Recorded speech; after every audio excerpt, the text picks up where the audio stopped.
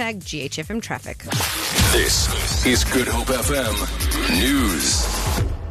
Justice Minister Michael Masutha has approved special leave for a High Court judge accused of racism. Judge Mabel Jansen has been put on special leave after a Facebook discussion with gender activist Gillian Schutter surfaced on social media.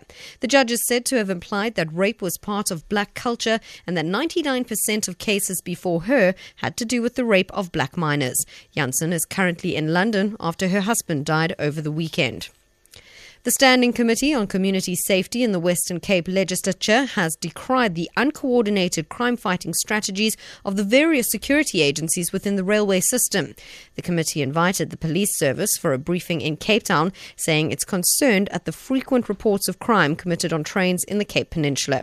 Several trains were torched in recent months by unknown people in what was believed to be an industrial dispute.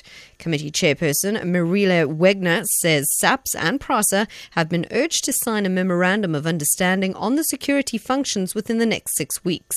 We also have recommended that the SAPS rail unit function as a specialised unit with detective and intelligence capacities, and we will also be asking for a progress report on the signing of the memorandum of understanding between PRASA and the South African Police Service, as well as a report back on the coordination of the security functions of both of those organisations.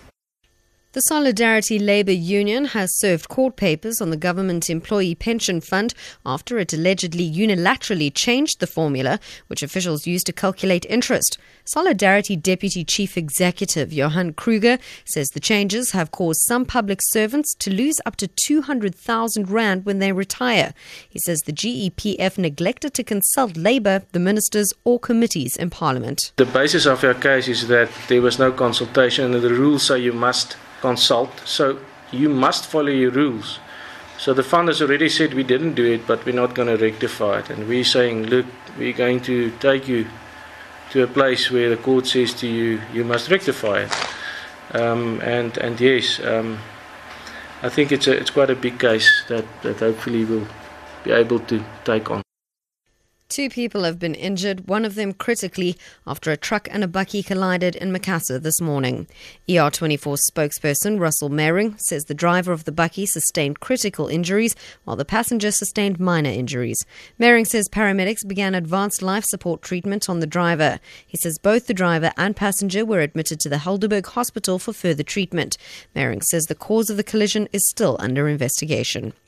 And finally, South Africa will connect 7,000 megawatts of renewable power to its grid this year when 47 projects become fully operational. The country's turned to solar and wind power to plug electricity shortages. Energy Minister Tina Joemat-Pettersson has told Parliament that planned nuclear expansion will be free of corruption. South Africa hopes to install almost 10,000 megawatts of nuclear electricity in the next 15 years. For Good Hope FM News, I'm Jerry Saunders. The hottest station.